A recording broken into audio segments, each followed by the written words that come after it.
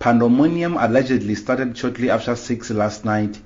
A group of about 200 people started barricading streets with stones and other objects. They ran to several buses which were parked near the shopping center. Eyewitnesses say the mob behaved like possessed people when attacking the buses, while some went to an extent of driving the buses and used them to block the streets. A community member who was the only person in the streets in the early hours of this morning, Mabula, says this kind of behavior has never been seen at Marapong before. Since the beginning of Medupi construction, there has been protest, but today, this one of today or yesterday was just the worst of its own.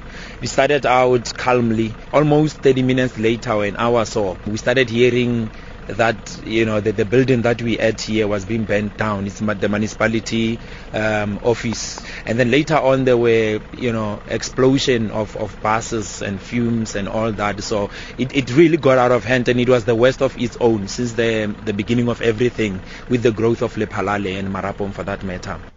Police were allegedly slow to respond, which made it easier for the mob to cantonge over 20 buses in a space of 2 hours.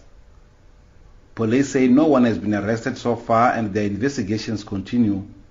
Mabula says their main demand is the reinstatement of dismissed workers and those whose contracts were terminated at Medupi. The main issue that many people were heard from a distance complaining about was that they don't have employment. Others are saying that they have since been demobilized from Medupi in March.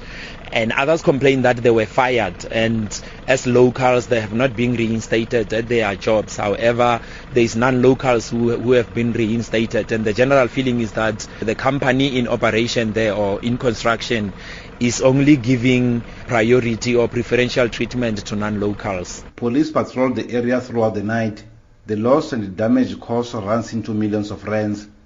Last week, President Jacob Zuma officially opened Unit 6 of Medupi Power Station.